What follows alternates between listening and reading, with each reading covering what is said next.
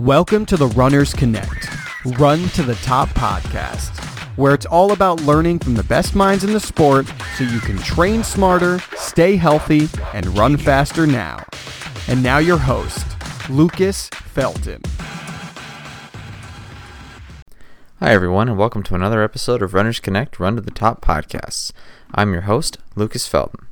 This week we have a special double episode with two of America's best marathoners. The first part features Dot McMahan, a member of the Hansons-Brooks Distance Project in Michigan, who has two top 10 finishes at the Olympic Trials Marathon to her credit. She's also a mother with a 5-year-old daughter. Primarily an 800-meter runner in high school and college, Dot has since achieved a great deal of success in half marathons and marathons. Some of the key points of this interview included Dot's training as she progressed both in age and in race distance, how motherhood has affected her running, and how to deal with and recover from some injuries. So Dot, good to have you on the show today. Tell us a bit about your running history. I started running at a pretty young age. I was in second grade when I did the Hershey track meets, which most people are familiar with. I wasn't very good. I was okay. But a friend of mine was really, really good. And her mom wanted someone to run with her daughter, to train with her daughter. And she kind of just asked me to do that. We always got ice cream afterwards, so I was game. And that's kind of how I got started at that age. And then obviously middle school, junior high, high school, I just kept getting more and more competitive. And I was really fortunate enough to have a lot of older teammates that pushed me along. I don't know if I necessarily would have chose that path, but, they were very honest and upfront with me. And, you have a talent, we can do this, we can make it to state, but we need you to be on board. And, kind of showed me the lifestyle of what it took to get those dreams accomplished. And, what to eat the night before a big race and making sure, I'm getting enough sleep and that kind of thing. So I felt like I had a lot of leadership that helped me along the way when I was young. And so then kind of tell us a bit about your progression from high school through college and now to Hansons. Okay. Well, in high school, I was a state champ at 800 and 400 meters. So I got offered a scholarship to go to the University of Wisconsin-Milwaukee, which is a Division I school, but kind of smaller than Madison, which is what everyone's familiar with. And I competed for 4 years, ended up being on the cross-country team, which was something new for me. I had never run cross-country in high school. Really? And, yeah. Well, we didn't have a cross-country team. So oh, okay. Just didn't run cross-country. But college, I think I just got distracted with classes and boys and everything else. That college was just kind of a letdown for me. I really got to the end of my college career and thought, this isn't what I really wanted to do and what I wanted to accomplish. And so I started off with a game plan of 2 years. I give myself 2 years post-collegiately to train, and I gave myself time goals. And I said if I didn't hit those time goals, then I was going to be done. Then it was, then it's time to focus on your career. And I was working full-time those 2 years, but I still continued to train at a high level and, found some training partners, some women and some men, that really helped push me to the next level. And I was able to achieve those goals pretty quickly. And, I never really looked back from there. I haven't really stopped competing, but at that point I was still doing middle distance stuff. And I did that for 5 years post-collegiately. And then on a whim, I kind of got encouraged to try a half marathon, and it didn't go very well, and I said I would never run another half marathon again, and that lasted a couple weeks, and I did another one, but I ran it much, much, much more smart, and, I really loved it then. Once I figured out how to race it, it was so much fun, and I really felt like I fell into my own. And at that point, my husband got offered a job in Michigan, and I didn't want to leave where I was in Wisconsin. I had a great job that I loved. It was a full-time job, and I was able to still train, and I wasn't sure that I wanted to leave, but I remembered reading an article in Running Times about the Hansons, and so I looked them up, and ironically I had met one of the Hansons at a cross-country race and started talking to them a little bit about it, and things just really kind of fell together. So I contacted Kevin and Keith, and they contacted me right away and said, come out for a visit. We want to make sure you jive well with the women's team. And it all worked out. And my husband's had a successful career here in his job. And I feel like I've been successful with the Hansons. Well, it's been probably 10 years at least at this point. I think it's 9, yeah. 9? Been here 9 years. Well, so clearly it's gone some kind of right. So what was that? Yeah. So what was that progression like from being mostly a middle distance runner, as you said, to now a pretty accomplished marathoner? Yeah, it was a lot of miles.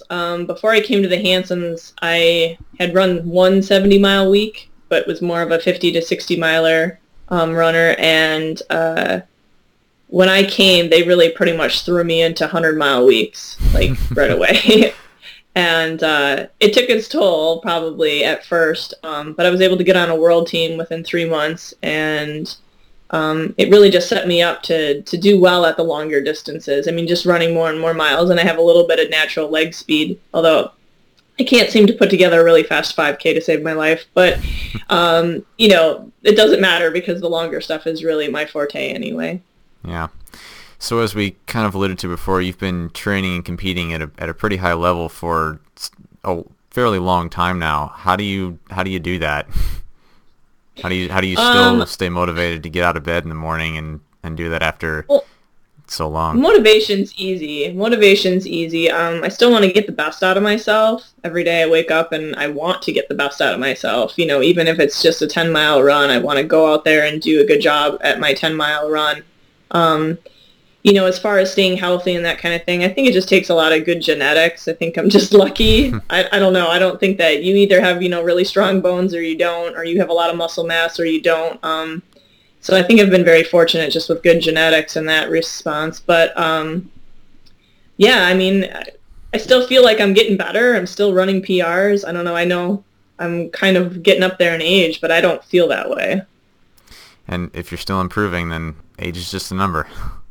Right? Why stop? Right. So you mentioned before that you're married and you have a 3-year-old daughter. Is that right? She's 4. She'll be 5 in 20 days. Oh wow. Well, pardon me for getting that wrong. But so how do you balance family life and having a child with training at a high level like this? We have a lot of communication between my husband and my daughter. So in the mornings, I have to take care of my morning training session. It's usually our heaviest and hardest training session. And then in the afternoon, I try to incorporate the family as much as possible. My husband will run afternoon runs with me, and he'll push the baby jogger if my daughter wants to come along. She's almost ready to start riding her bike with me for second runs. She's still a little bit slow. But, lifting weights, doing core work, she's involved in all that, and I just really have to keep her enthusiastic about it so that she wants to go lift weights with me and she wants to do, core work while I'm around, just keeping her busy so that I can keep busy with that. And I think it just takes a lot of communication and incorporating your family life into your training life. Sounds like a little different approach. Everybody always talks about how you just got to manage your time really well.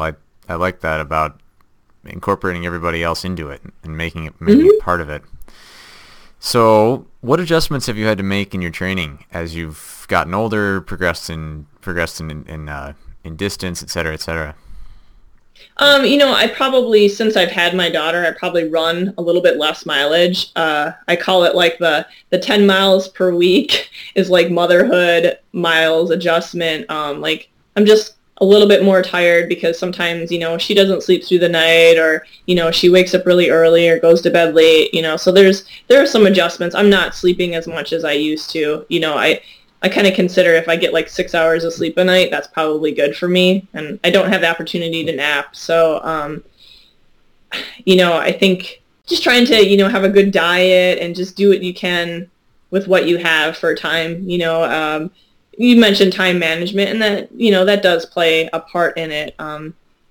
But, basically, I think one of the advantages of getting older is that I'm really, really patient with myself. I think when I was younger, I just always wanted to run the times right now. I just wanted to do 4 weeks of training and then run a PR. And now I know that it just takes a little bit of time. And, a good example is the Cherry Blossom 10 Mile, which I did last weekend. Mm-hmm. And I thought, I'm probably not quite ready, but I was kind of shooting for 5:30 pace.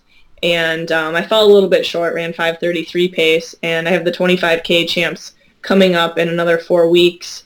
And I realized that I'm probably going to need to run between 5:25 and 5:27 pace to even have a chance at the title, because there's going to be quite a few good women there. And I'm just being patient. It's like, okay, well, that 5:33 pace 10-mile run was it's just a stepping stone, and I still have another 4 weeks. And I think in my younger years, I became really impatient with the process of training, and now I'm just more relaxed about it and realize that 4 weeks is such a long, long time. So much can happen over 4 weeks. Having that patience and that confidence is something I didn't have in my 20s. That's, I think, pretty good advice, that it's a process, and everybody's told that all the time, but we all tend to forget about it. So I think, and go into that a little bit more about the motherhood miles adjustment. So you say you're running a little bit less and sleeping a little bit less, which most people would interpret as not training quite as well. So how do you continue to improve when you're quote unquote not training as well? Well, because I think that it's taking a toll on your body. Motherhood takes a little bit of a toll on your body, and I think just making that adjustment in the miles. I nursed my daughter for a whole year, and I mean, that took some depletion out of me. I just couldn't run nearly as much. And even now, even when I trained for a marathon, at one point I was running like 130 plus miles a week, and now I really top out at, 120-ish. And that's just the adjustment that I have to make. And my coaches have actually really made the adjustment for me. I really haven't had to beg for it or anything. They realize that, being a parent takes a little bit more out of you physically. As you mentioned, you're somewhat getting up there in age, your own words, not mine, but still improving a lot. So do you have any plans for when your competitive career finally does end? Yeah, I have a ton of things that I kind of want to get my hands in, things, and something as simple as donating blood, something I can't do right now. I don't have enough weight for myself. So yeah, kind of things like that. More volunteering work. Right now I volunteer with a track club at the local elementary school. My daughter's not there yet, but she will be next year. So I volunteer there, but I hope to volunteer a little bit more when I kind of done running, and maybe only running, a little bit of miles in the morning and not having double runs and not putting so much emphasis on lifting weights and core, or just, general appointments to chiropractic and physical therapy. Hopefully those things won't be necessary if I'm not running as much. If you're just running, not training.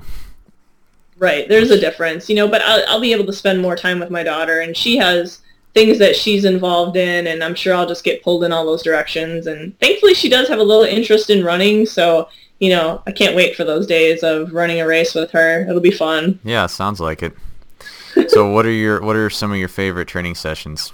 The Hansons are known for a few of them, but what are some of your favorites? Yeah, I mean, some of the well-known Hansons ones are the 2x6 mile and the simulator before a marathon. But my personal favorite is 2 mile, 4x800 2 mile. And what I like about it is that the first 2 mile doesn't feel very good, and it's usually pretty fast. And then you do the 4x800 even faster, but it's shorter, so it feels good. It's great. You feel really good. And then you do the last 2 mile, and you're so hyped up from those 800s that you're telling yourself, just slow down, slow down. But it's really hard to slow down. You're almost running the same pace that you were running the 800s. Right. I just really like the workout. I like the gear change. It goes by really quick too. It's actually kind of like a shorter workout for us. And what kinds of paces are those intervals at? Probably 5:30 pace for the 2 miles. And then the 800 is just faster than that, probably 5:20, 5:15, nothing too crazy.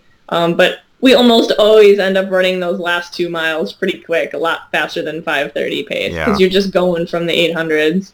So let's say half marathon pace to say 10K pace? Yeah, probably. Okay. Yeah. And what is that workout in preparation for? We actually do that in any build-up. We've done it in half marathon build-ups for sure, 10K build-ups. I'm not sure if we've done it during marathon training or not. I think we've done something similar, but probably with more 800s or something like that in it. But Okay. they're constantly kind of like changing the marathon training a little bit, kind of throwing in a different workout here and there. And different people get kind of different workouts depending on what they like and what they don't like. Like we have an 8-mile tempo, and it's supposed to be like 4 miles at marathon pace and then 4 miles go, which is, as fast as you want to go. And some people don't like that. Some people just want to drop it down 10 seconds a mile and that's it. So they make a marathon schedule. It's not cookie cutter fit. Everyone's a little bit different. And, just having that open communication about your training and making it work for you, what works for you, what you don't like, what puts you in a hole, what doesn't, that kind of thing. And is that just done kind of through trial and error? Yeah, basically. I mean, most of us have run, at least 8 marathons, so we kind of know what pretty much what puts you in a hole and what doesn't. I think that's probably the biggest learning, like the biggest thing you can learn is, what's going to put you over the edge and what doesn't. And, sometimes getting down too fast in a marathon workout with dead legs can just really put the nail in the coffin. I've been there many, many, many times. More often than not, actually. Yeah, most of us have at some point or another.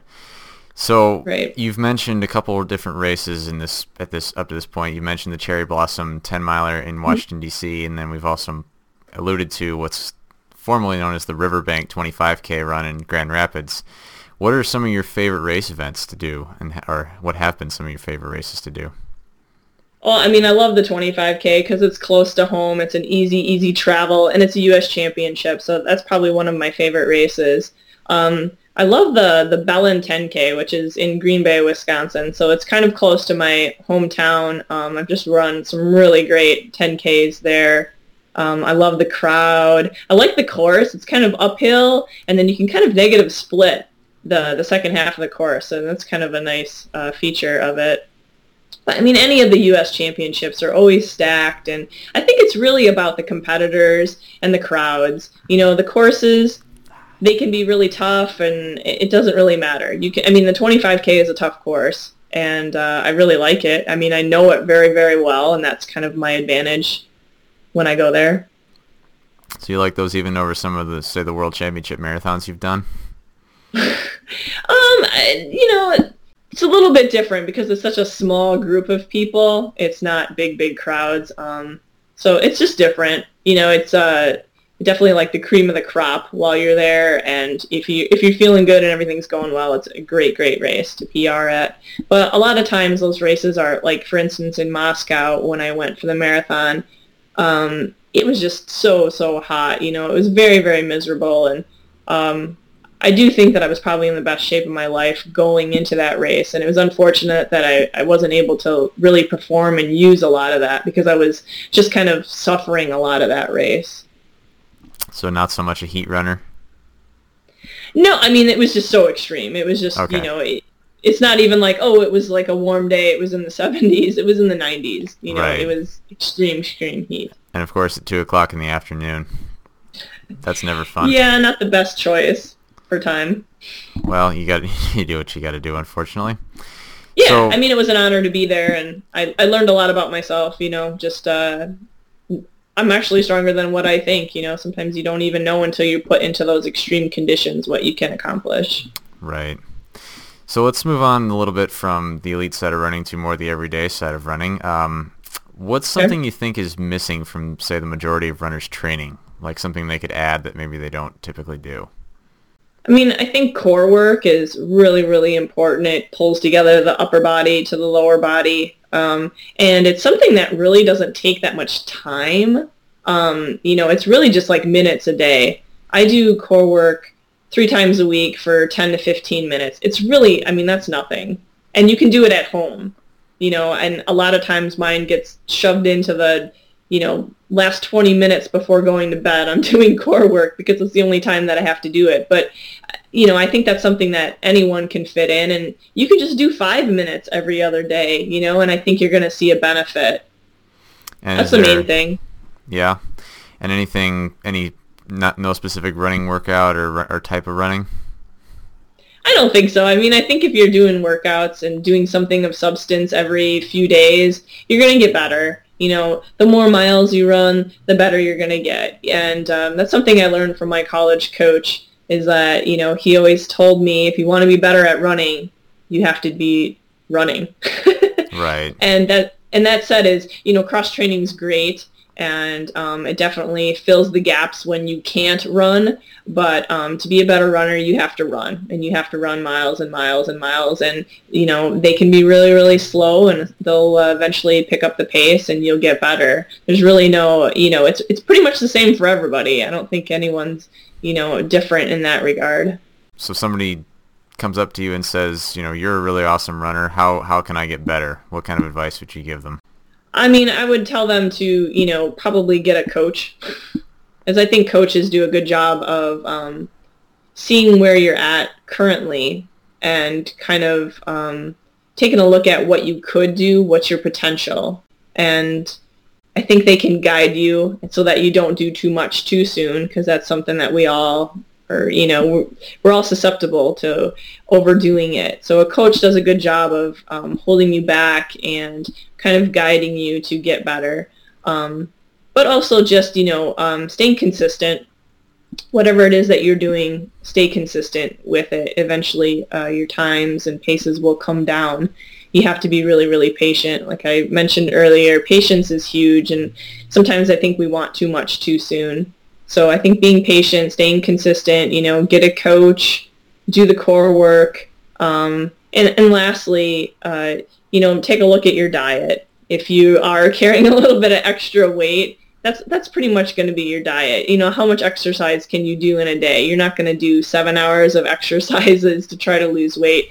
You know, you do have to look at your diet and just not so much quantity, but just looking at making some better choices. And that's something I've had to do just with a change in metabolism from my 20s to my 30s, and then having my daughter, my metabolism obviously changed significantly for a while, and hormones they affect your metabolism, and so you kind of have to take a look at that at almost a daily basis and stay on track with that.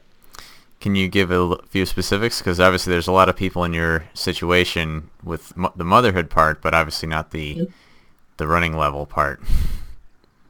I mean, understanding how many calories you're probably burning, and that's kind of a simple, you know, 100 calories per mile. The more efficient you are, you're burning less. I think I'm probably only burning about 75 calories a mile.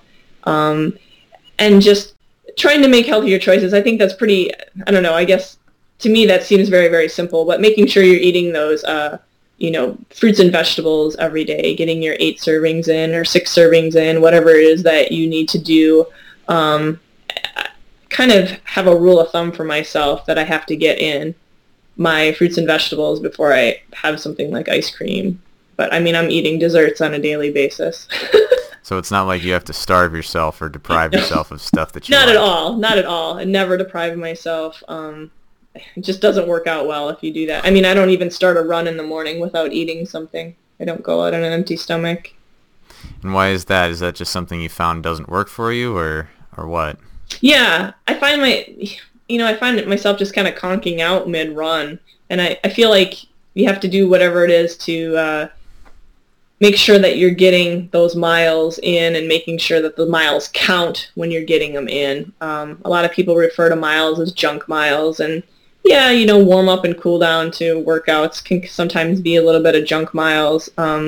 But yeah, I mean, I think just on a daily basis, making sure that you're preparing yourself well before you head out the door. Something else that I like to do is I roll out. I roll all my muscles out before I get started so that I don't have that like sluggish first mile or 2 miles to really get myself warmed up. I'm trying to make sure that my glutes are firing before I head out the door so that everything's working. It's like a fine, you know, oiled machine. You just want to make sure all your joints are moving and ready to go when you step out the door. And, you know, that's the same for fuel. I want to make sure that I have fuel in my stomach and I'm ready to go, that I'm not starting my run in a depleted state. And so understanding that this is not a little bit, this is very specific to the individual. What kind of stuff would you eat before you what do you eat before you go on a run? Actually, I got sponsored last year by Perfect Foods Bars, and I've been eating a half a bar before I go on the run in the morning. So I drink like half a cup of coffee and half a bar, and then when I come back, I finish the bar and, maybe have a piece of fruit with it. So and doing that within that 30-minute window. I mean, even if it's just an easy 10-mile run, you're depleted again. It's just making sure that you're taking care of yourself and keeping those calories in. I don't know. I've never had that issue personally, so I personally don't eat really anything before I go out the door in the morning. Maybe it's just because I'm too young yet. Who knows? No. So I want to move on to another topic that's a bit of a interesting thing nowadays. There's a lot of people that run. Every road race in the country or most of them are reporting record numbers of finishes all the time. Yet if you asked most of those people who the best marathoners in the world are, very few of them would likely know that. How do you think we can turn more of the people who run into fans of running? That's a really good question. A loaded question and a very general one. I would think that, looking at it from the perspective of, what sports do I, don't know a lot about. So I don't know a lot about baseball, for instance. What would make me more interested in baseball? Well, you're probably going to get a lot of different answers from different people. But for me, I think if I was meeting baseball players, so like going and meeting them before the game or, for instance, with marathons, you have the expos, right? So, getting more elites to the expos, obviously they need to rest up and, they can only be there for a short amount of time. But, kind of meeting the elites and kind of just talking to people. I mean, I love to sit and talk about what I do with my running, and I don't mind talking to anyone at any time. Sometimes I bump into people in the grocery store, I'm wearing something with Hansons on it, and they see it, and, they ask me a question. I'm more than willing to answer. So I think I would be fired up about a sport if I was actually, like, meeting the competitors or meeting, the team kind of thing. For me, I think that would get me really excited. And I think that's pretty easy to accomplish. Everyone has to go to the expo to pick up their race numbers. Right. So I think getting more elites at the expos and getting to know them. But yeah, smaller races, that it's not so much the case. There's really not a meet and greet kind of atmosphere for that. Right. And it seems like even if the elites can be there, even if they're at the expos for a fairly long time, they don't have to be standing the whole time, it seems like. Right. As long as you're sitting down, yeah, it seems like a good idea, say at the Bloomsday race, which is coming up here in Spokane in a couple weeks, to have like the elite athlete area, and they're there for 2 hours, and there can be a question and answer session, and people can actually interact with these people, because I think there's something of the elites get to town and they might show up to the expo for like 20 minutes, but then they're pretty much sitting in their hotel rooms resting up for the race, which, as you said, you have to do, but then there's really that disconnect between the field and between the elite field and the rest of the field.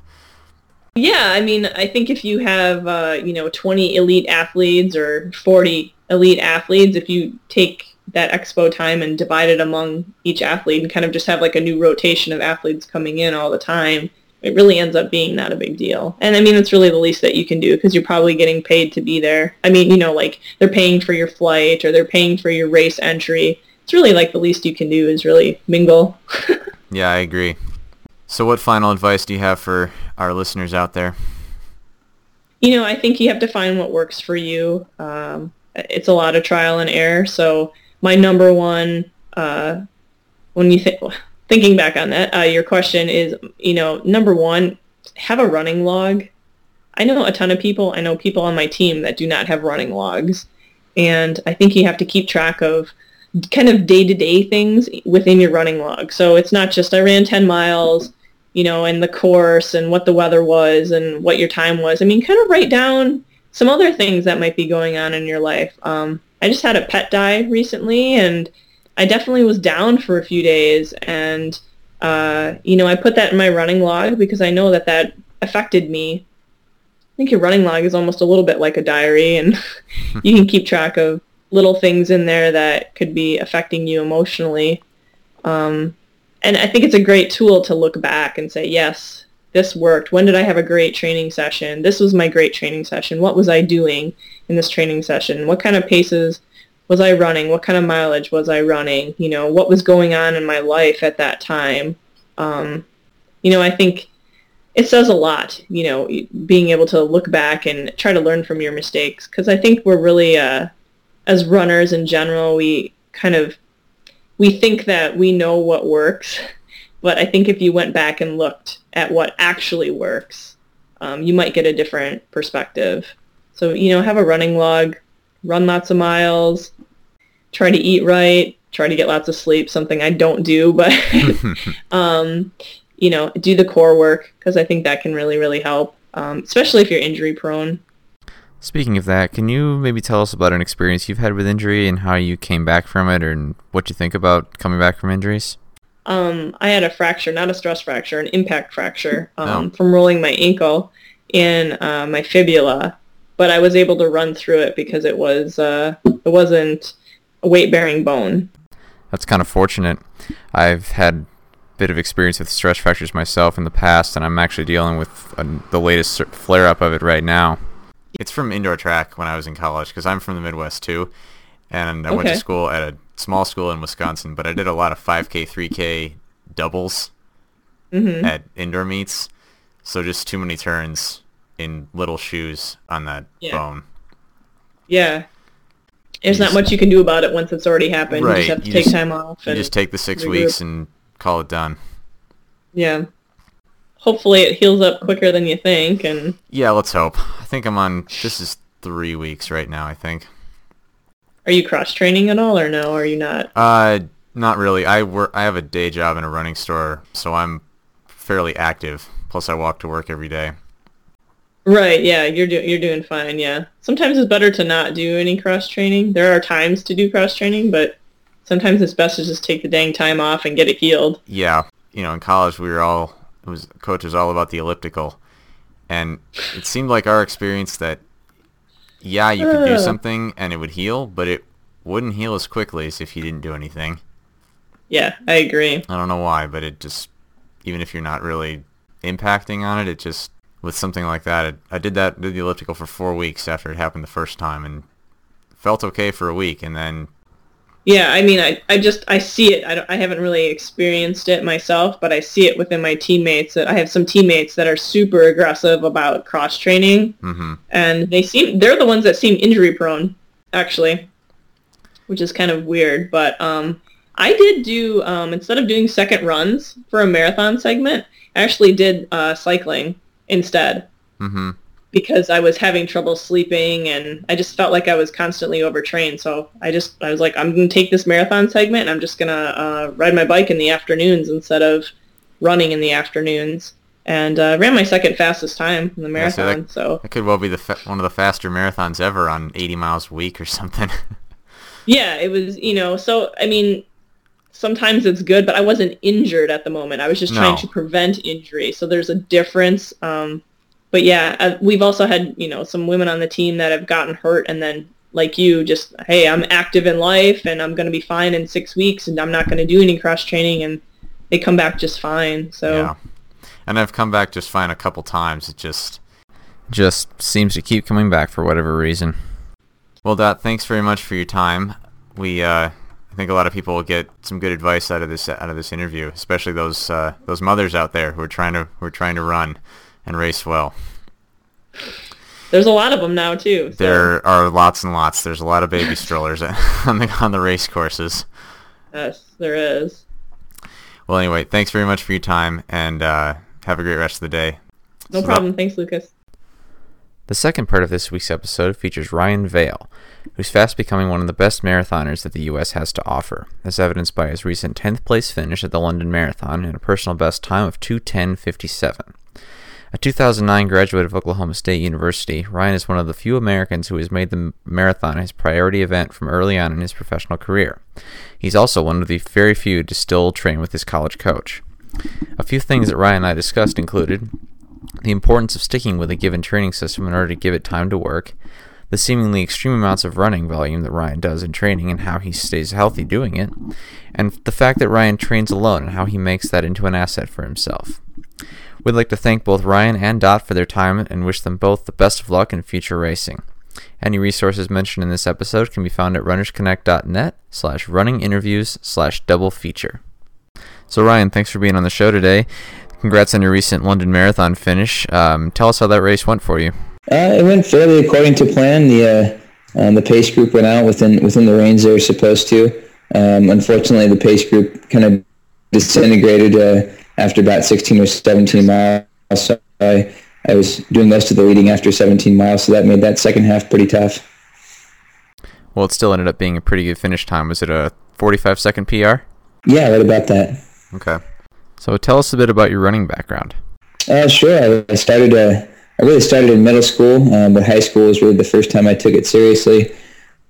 I was playing football in the fall, doing wrestling in the winter, and then running track in the spring to kind of round things out. And my junior year, I finally gave up those other sports and decided to focus on running all year round. And that was kind of the turning point for me that year, making that full-time commitment. And that's when I made more of a lifestyle out of it and less for recreation. Okay. So then kind of tell us how college went for you. Yeah, so then I knocked out some good times my junior year after just training, for the first time for the whole year around. That's when I started to get calls from colleges and went through the recruiting process, which is a pretty long and stressful project for a 17 or 18-year-old. But I really clicked with Dave Smith at Oklahoma State. I clicked with the team down there. It was a long way to go from home, but it was something I felt was like the right decision to leave the Northwest, even though there's some historic programs up there.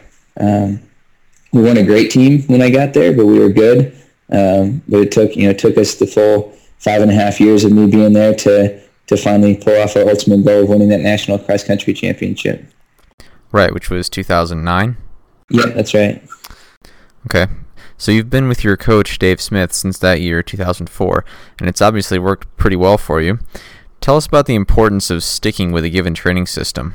I think that's been huge for me. This being 2014 this will be 10 years that I've been working with him, and I've gotten a PR every year since we started together, which is pretty incredible for 10 years. I know that can't go on forever, but I attribute almost all of that just to the consistency of the program. Honestly, the things we do today are very similar to what we did my first semester at Oklahoma State 10 years ago, just obviously faster and longer. But it's been a very, very gradual progression in terms of building the miles, getting faster in the workouts. Every year and every training block, we've taken just one small step forward. Even now for my 4 marathon training blocks, each time just taking a small step forward. And the biggest thing for me is having him there as that moderating force when I read training or talk to other people and I want to get out there and start running longer runs, running faster runs, doing these types of workouts. Dave's the one that sits there and says, no, just keep doing what we're doing. And so I think that's what's kept me healthy and kept me progressing slowly, but still progressing, still going in the right direction. Well, very good. So speaking of those marathon blocks, you're known for putting in some 150-mile weeks during marathon preparation, which is a lot even for a marathoner. Why so much volume? That's obviously quite a lot of wear and tear on the body.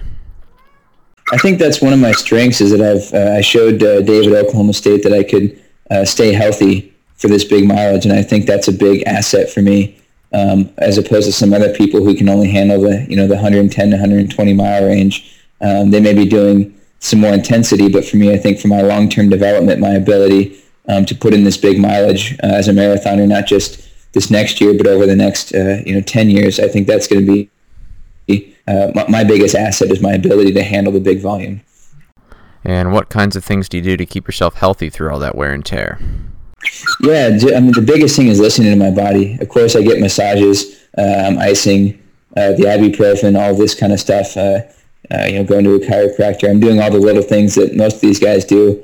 But for me, I feel like I'm very good at listening to my body. If I need to take off during the training block a day because I just don't feel right, I'm comfortable doing that. Or backing off for a day and just running slow. I think I'm very in tune with my body and know when to back off and when to press. Absolutely. So with that kind of volume, the running obviously has to come first. How do you approach non-running work? I do work a little bit in a running store in Portland. Not a lot of hours though. Sometimes it's 5 hours a week. Sometimes it's 15, 20 hours a week. That's pretty rare. They've been very good about letting me keep running first in my life, and so for me it hasn't been very difficult because I have lots of time. And so for me, in my mind, my job is running, and everything else outside of that is just that. It's on the side. And so I approach it like a normal 9 to 5. And my only vacation throughout the year is this right now, this week or two after the marathon when I don't have to run. So every other day is a 9 to 5 in my mind. How's your recovery from the marathon going? It's going pretty well. I think it was pretty rough for about 3 days. Today was a big step forward, though. I'm feeling a lot better today. Well, that's good. So as you said, you live in Portland with your wife and work in a running store and do pretty much all of your training on your own. How do you stay motivated to train that much on your own? That's a hard question for me to answer. I just enjoy what I'm doing. I know some people have trouble getting out there and putting the volume in, but that's what I want to do. I enjoy doing it. And like I said, I take it as my 9 to 5. I have a plan written out by Dave, and in my mind, there's no option of not doing it for that day. If I have 21 miles on the slate for that day, that's what I'm doing. That's what I'm getting done, and work isn't over until it's done. And so I think it's just taking that approach to it has helped me a lot. It's a good approach to take, I guess. In previous interviews, you've talked about the balance between quantity and quality of training. How do you find that balance with the quantity being so high?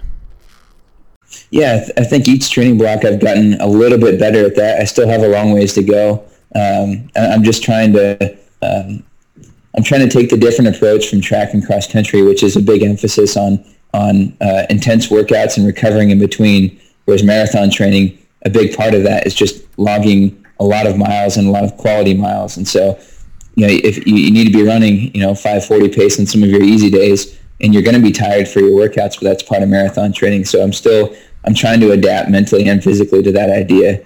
I think each marathon block I've done a little bit better job of that, but I still have a ways to go with that. Right. So when you were in college, you had a reputation of being a pretty constant team captain and team guy. Do you ever feel the urge to go join a training group and not have to go up by yourself all the time? Yeah, I think that's something I really miss from college, definitely, is having that team atmosphere and having someone to lead. It kind of gives you a little extra motivation for the day. It's a lot harder post-collegiately to find a group that fits that situation, especially now when you're marathon training. There's some good track groups out there, but there's not a lot of great big marathon groups that kind of fit into what I want to do. And the other big challenge is obviously wanting to stick with my coach, wanting to stick with Dave Smith. Most training groups, obviously, you're going to have to switch that up. So it's been kind of a hard decision in terms of what's more important to you. And for me, the consistency of training with Dave and putting myself in a good city and a good place to train, that's been my priority. Yeah, that sounds like a good way to go. So you've been posting all of your training on a blog for almost a year now. That's not something that most people do. Why did you decide to do it? For me, it was I started looking around when I decided to do my first marathon at the Olympic trials in Houston. Dave had never coached anybody in the marathon. I had never run the marathon, obviously, and so we were both kind of reaching out to people and trying to get the basics for some recommendations for people that have run it, for people that have coached it. And it was a little bit more challenging than I thought it would be. Obviously, if I reached out to specific individuals, even the guys I'm competing against, they were usually pretty open about their training and about helping me, giving me advice and things like that. But for me, it was why is this so hard to find? I wanted to be the guy that put it out there and showed that there's, first of all, to start some dialogue with other people, but then also to show that there's no magic in this. You get a lot of people that ask you, what's your big workout? What's your big marathon workout? What's this week? And thinking that there's some magic layout or some special way to do it. And I really wanted to show people that, especially after talking to other elites, it's just putting the volume in, putting the time in, just like everybody else. Okay. So tell us about how you approach fueling during a marathon, because it's obviously a long time and something that you and all marathoners have to do. It's also one of the more hotly contested topics out there today. Yeah, after talking to my agent, his name's Yuri van der Velden. He's in the Netherlands, so they have a nutritionist on their staff who worked with Gebre Selassie and Bekele and these other athletes, and so they they kind of had a pretty simple plan, which was just dumping those power bar gels into water and mixing it up, since you have your electrolytes and sugar and caffeine all in one packet. And so I just adopted that model with, they kind of gave me the ratio, and I had already had the power bar sponsorship at the time, so it worked out really well. That was the same stuff they were using. So I started using it in practice, and it worked out very well for me. So I've just kind of stuck with that ever since. And how do you practice doing that? For all of my long runs and for my hard workouts, I take fluids in between the reps if I'm doing intervals, or during the long run, I'll actually drive out to wherever I'm running beforehand and drop the bottles off every 5K, and I'll take them just like I would during the race. It's not just practicing, it's practicing the physical part of actually drinking the water while you're running fast. It's actually pretty challenging, but then also prepping your stomach and prepping your digestive system to handle it, especially when you're running hard. It's a big difference between trying to digest water and sugar when you're running 6:30 pace versus when you're running 5-minute pace. Yeah, I'd imagine so. So with all this volume you're doing, where do you go? What do you add to your training for your next marathon? Volume-wise, I definitely don't plan on going any higher than 150 miles. Now it's more about taking that next step forward in terms of quality when it comes to those miles. And again, we don't have to change a lot. I think we've seen I've been progressing each marathon, and so again, just taking a very small step forward again as we go forward. Again, with the quality mostly. I think, especially the long runs, I think that's the hardest thing to do, is that to transition from thinking that running 6-minute pace for a 22 mile is a good day, and then realizing that you need to be running 5:30 pace even on an easy long run. So I think just doing a better job of that and getting more of those in while trying to stay healthy. So what's an element that you think most runners could add to their training, whether it be a 5K, marathon, half marathon, whatever? I think my biggest thing has been running hard at the end of a run, even if it's considered more of an easy long run day, adding 3 or 4 miles at the end of the run closer to race pace. Doesn't have to be spot on race pace, but that push at the later stages of the run when you're tired. I think it's hard to mimic the end of a marathon, and this is about as close as you can get in keeping it on a regular basis, so you remember how bad that feels. I think that's a great thing to do at the end of a run. And how do you incorporate that into your own program? Is it just something you have to do, or is there a certain workout that prepares you for it? How do you go about that? Yeah, there's a couple ways. If it's just a normal long day where he says you're going to run 22 miles, then normally we'll put something in there at like 16:20 or 17:21, where he'll say run close to race pace during this, just depending on how you feel. And then also we do workouts where I'll do a tempo, that threshold pace or around half marathon pace at the beginning of the run. I'll warm up, do let's say a 4-mile tempo, and then go out and do 10 miles at moderate pace, so let's say 5:30, 5:40 pace, and then come back with another 4-mile tempo, something around half marathon pace afterwards. So that's really you're getting from a miles, 18 to 22 or 19 to 23 of a very hard effort, much harder than race pace. When you're exhausted, and I do that in the track, so it's a very focused effort. It's very specific, and so I think both of those, just tacking out at the end of a long run and getting some threshold work at the later stages of a run. That sounds like a pretty challenging workout. Yeah, those are the hardest workouts in my block for sure. So I want to change gears a bit. There are tons of people in the U.S. today who run or consider themselves runners. How do you think we can turn more of those runners into fans of the sport? Yeah, it's a very interesting question and something that's being talked about a lot right now. I just Gary Lassie talking a little bit about this himself and how he feels that the road racing right now is in a pretty good place. You get a lot of fans out for it. You get so many participants, I think, is the biggest thing, participants in that race itself. The hard part is how do you get them to be fans of track and field, fans of cross country, to show up to an event where they're not participating or not getting something out of it themselves other than enjoying watching the sport. And I think that's a tough question. I don't think I have a great answer for it other than what a lot of people have already said and making it more exciting, making it more of a show, more of a spectacle, something more like the Olympics maybe, as opposed to making it almost sounds like a golf tournament sometimes when you show up there. Just calm speaking, no information about the athletes, no excitement, no music. I think take something from the other professional sports and make it a really fun, exciting thing that people want to take their kids to, people want to go out and have a good time to. Absolutely. As you said, that's something that a lot of people are talking about today, but the sport seems fairly rooted in the old amateur days of England where that kind of thing just wasn't done.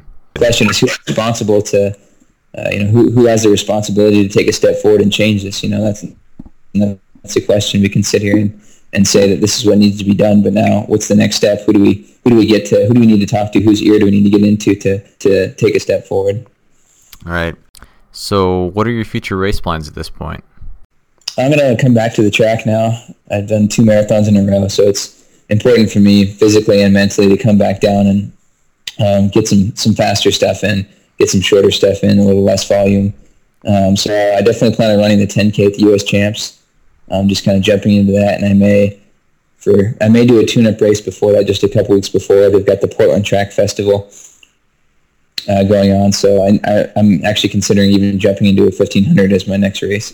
Wow, that's quite a jump. Get the right stuff. Yeah, I've got lots of time though. It's that's not till mid-June, so I've got plenty of time in between to do some tune-up workouts. Absolutely, it sounds like they'll be needed.